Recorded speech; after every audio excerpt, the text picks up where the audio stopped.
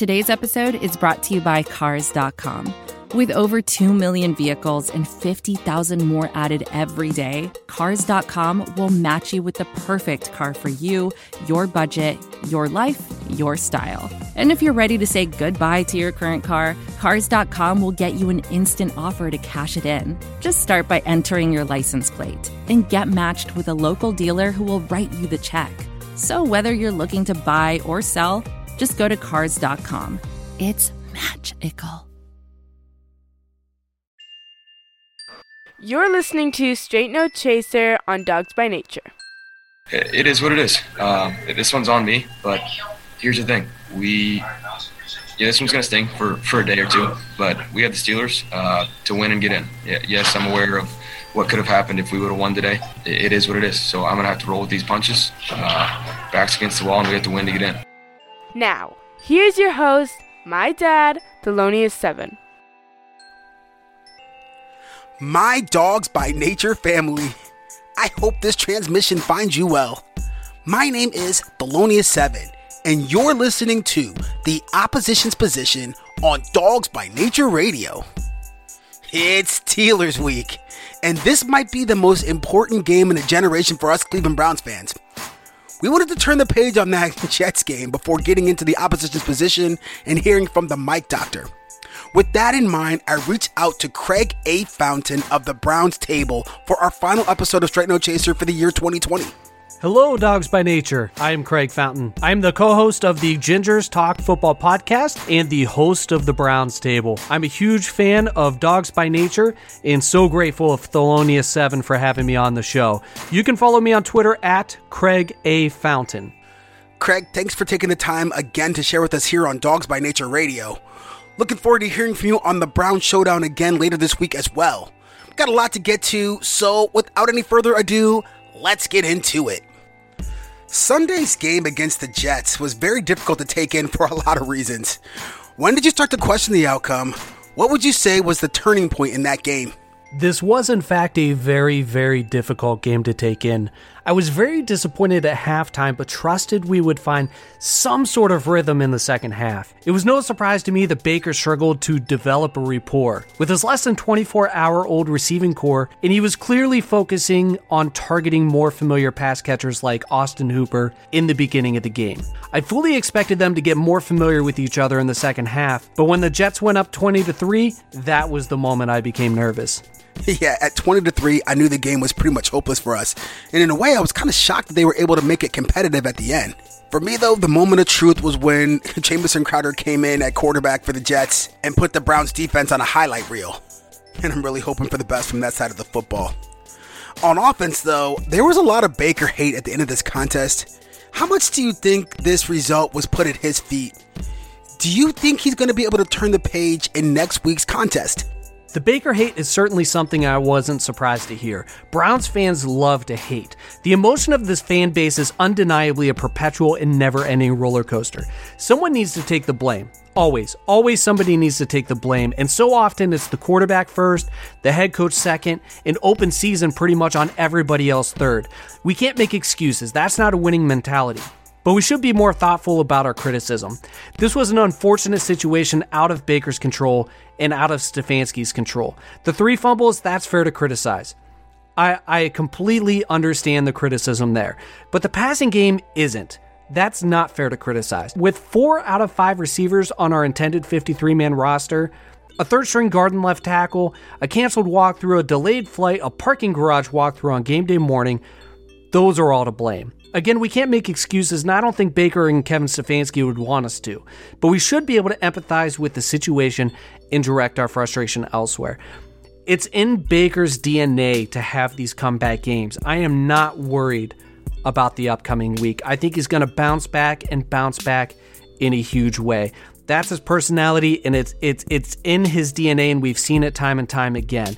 Rarely does he have 2 bad games in a row. We're talking with Craig A. Fountain, the host of the Browns Table. Bro, I don't know if I'm watching the same game as some of these fans. I feel like they don't have a sense of context. I thought that Baker played well given what he faced. I love the fact that he doesn't make excuses, but I personally put zero blame on Baker. In fact, Baker is the sole reason why this game wasn't 23-0. Chubb and Hunt weren't going to save the team yesterday.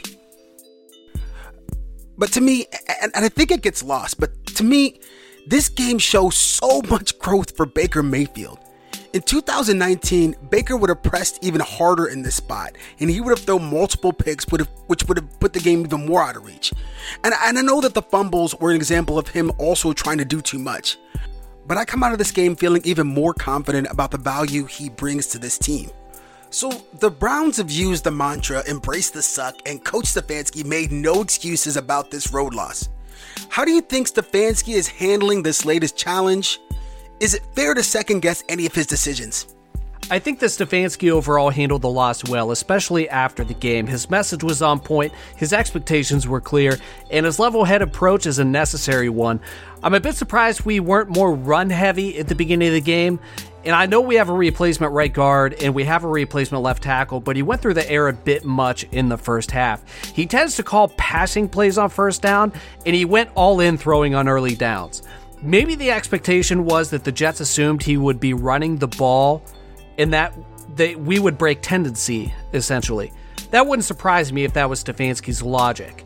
However, with the wide receiver situation, we should have leaned more on the run game, in my opinion, especially early on. I'm also wrestling a little bit with the Jamie Gillen field goal attempt, 2-point conversion opportunities, and 12 personnel in the 2-minute offense at the end of the game. Overall, Stefanski really was dealt a poor hand, and he played it pretty well considering the circumstances. Certainly not his best game from a coaching perspective, but if we were grading him, it's a solid C+ grade from me. Craig, these are really great points. You know, following your poker metaphor, I love watching Coach Stefanski's poker face. I mean, he's masked up on the sideline, but he looks resolute and righteous, really. But more than anything, that guy looks calm and unflappable. And it's really hard as a fan to get a read on what's going on behind the veneer. But in situations like the one you saw on Sunday against the Jets, you can see what this coach is really all about. And I will say, for me, this is the first time he seemed like he was caught flat-footed. And in this game, you really see what it looks like behind the veneer. You get it. And I'll say this. I'll say that it shows how much value Coach has in the way he prepares for an opponent. I'll tell you, at this point, he's not really the guy yet to roll with the punches. He's a solve and execute guy. And those kind of guys, the more kind of adversity you give them, the more problems you present them, it just makes them better for the next time he gets to them. And I feel oddly confident about the way he's going to perform in this game coming up on Sunday. The defense is a different story. The defense is getting healthy, although they're still missing some key pieces. Do you think that side of the ball will be able to hold its side of the bargain moving forward? How would you grade Joe Woods' performance overall? The defense is certainly getting healthier, and if there's a time for it to come together, the time is now. We can only imagine what it would be like if Greedy Williams and Grant Delpit were out there, but that'll have to wait until next year. In this game, we really missed BJ Goodson and Jacob Phillips, and when Taki got injured, that hurt as well. I'm a bit nervous with how Joe Woods called the end of the game on defense. He was dealt a poor hand as well in this game, and for the better part of the season, but that's a whole separate episode. This game didn't go well when it mattered the most, and in my opinion, this was one of the worst defensive games all season long. Just like Baker, though, we have been able to bounce back all year long, and assuming we get Taki, Goodson, and Phillips back, I think we will play the Steelers well, even if they play their starters. This Sunday is going to be a huge test for Joe Woods and his defense. So have you gotten a chance to look at all of the Week 17 permutations? We control our destiny, but apparently that destiny goes through the AFC North champions from Northeast West Virginia. What do you think our chances are from here? How profitable do you suppose alcohol sales will be in Northeast Ohio? In Week 17, we certainly do control our own destiny. The Pittsburgh game is a must-win game. I do not expect any scenarios to go our way if we do not win and get in on our own accord. If we do not beat Pittsburgh, I don't expect there to be any chance at all we get in. There's too much that has to happen, and most of them are just very unlikely scenarios. Let's just start with the Jaguars beating the Colts. You know, that's the sort of game that we need to go our way that just doesn't feel like it's going to happen. So I can't say it enough. This is a must-win game. We beat the Steelers. We are in. I do not want to count on anybody else this week. It's just not going to go our way if we lose to the Steelers. Alcohol sales, though, they're going to win no matter what. In Ohio, the alcohol sales are going to be through the roof, whether we're winning and celebrating and popping the champagne, or if we have to drown in our sorrows, finding the bottom of the bottle. Either way, the liquor sales, they'll win. But we need to beat the Steelers to get in the playoffs. I do not think we have any chance if we don't. A do-or-die game with the Pittsburgh Steelers for a playoff berth has got me drinking right now. So with that, we should probably put this one in the books. Our guest today was Craig A. Fountain of the Browns Table. Craig, before you go, do you have any parting thoughts for us? Thanks again to Thelonious7 and Dogs by Nature for allowing me to be on the show. I'm a huge fan of Dogs by Nature. I love the Dogs by Nature community. I appreciate you guys listening. Again, my name is Craig Fountain. You can find me on Twitter at Craig A. Fountain. I'm the co-host of the Gingers Talk Football podcast covering the NFL and the Browns Table. Thanks for listening. I appreciate the invite. I'm so grateful. Go Browns. Let's beat the Steelers. Craig, it's great to hear from you and looking forward to hearing from you as well on the Browns Showdown later this week. Well, that was your dose of the straight truth. You've been listening to Straight No Chaser. I'm your host, Thelonious7. Take care and go Browns. Here we go. Here we go, Brownies. Here we go. Here we go, Brownies. Here we go. Here we go. Here we go. Here we go.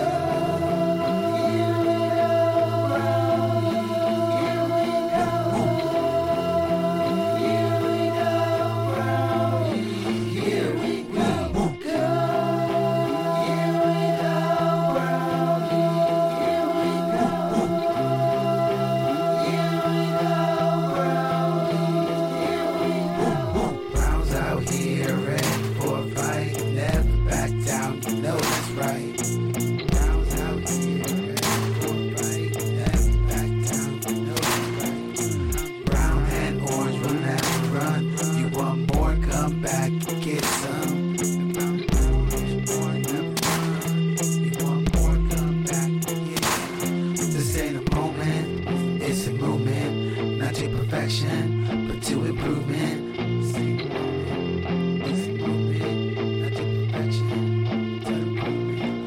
Cause we don't wanna be in win now mode. Contending every year, that's a go. We don't wanna be in win now mode. Contending every year, that's here we go. Here we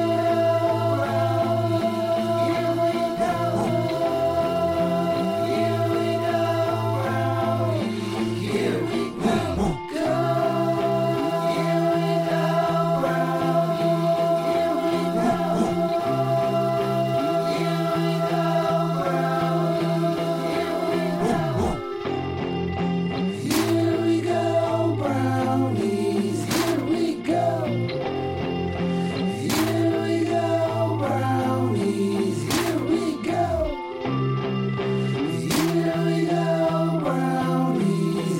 we go. Here we go. Here we go.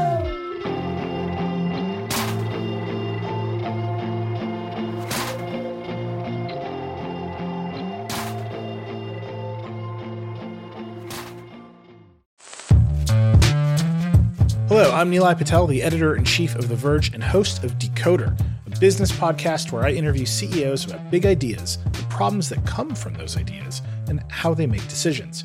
It is also surprisingly about org charts. It comes up a lot. We're launching a new limited series that we're calling the Centennial Series, where I talk to CEOs of companies that are over 100 years old, like Xerox, Barnes & Noble, and more. There's no 100-year-old company that's without its struggles, and it's been fascinating to talk to these CEOs about which parts of these companies' history are important and which parts they can let go. A little spoiler for you, if a company is over 100 years old, there's a lot of drama to talk about. It's been a good time. You can listen to the Centennial series right in the Decoder feed. New episodes of Decoder are out on Tuesday, and the Centennial series is out on Thursdays. Check it out. We think you're really going to like it. You can get it wherever you get your podcasts. Most of the time, we talk about tech in terms of a handful of gigantic companies, like Google, Meta, and Apple. But some of the most interesting stuff we find online is the product of a single person. When you're working on your own, I think there's this beauty of being able to come up with an idea and then implement it then in that moment. You don't have to have permission from someone else. There's no red tape. In the Vergecast series Solo Acts, we'll get to know these people, the tech they use to get stuff done, and the obstacles they face trying to compete with the giants. Some people that I talk to and my friends are like, your competitors are Zuckerberg and Musk. Like, aren't you kind of like afraid of that? Every Monday, our friend Ashley Esqueda will be curating and hosting these interviews and sharing with us what she's learned. I can't believe the McRib locator was originally a tornado locator. Right. Pretty wild. Listen to our Solo Acts miniseries now in the Vergecast feed, anywhere you find podcasts.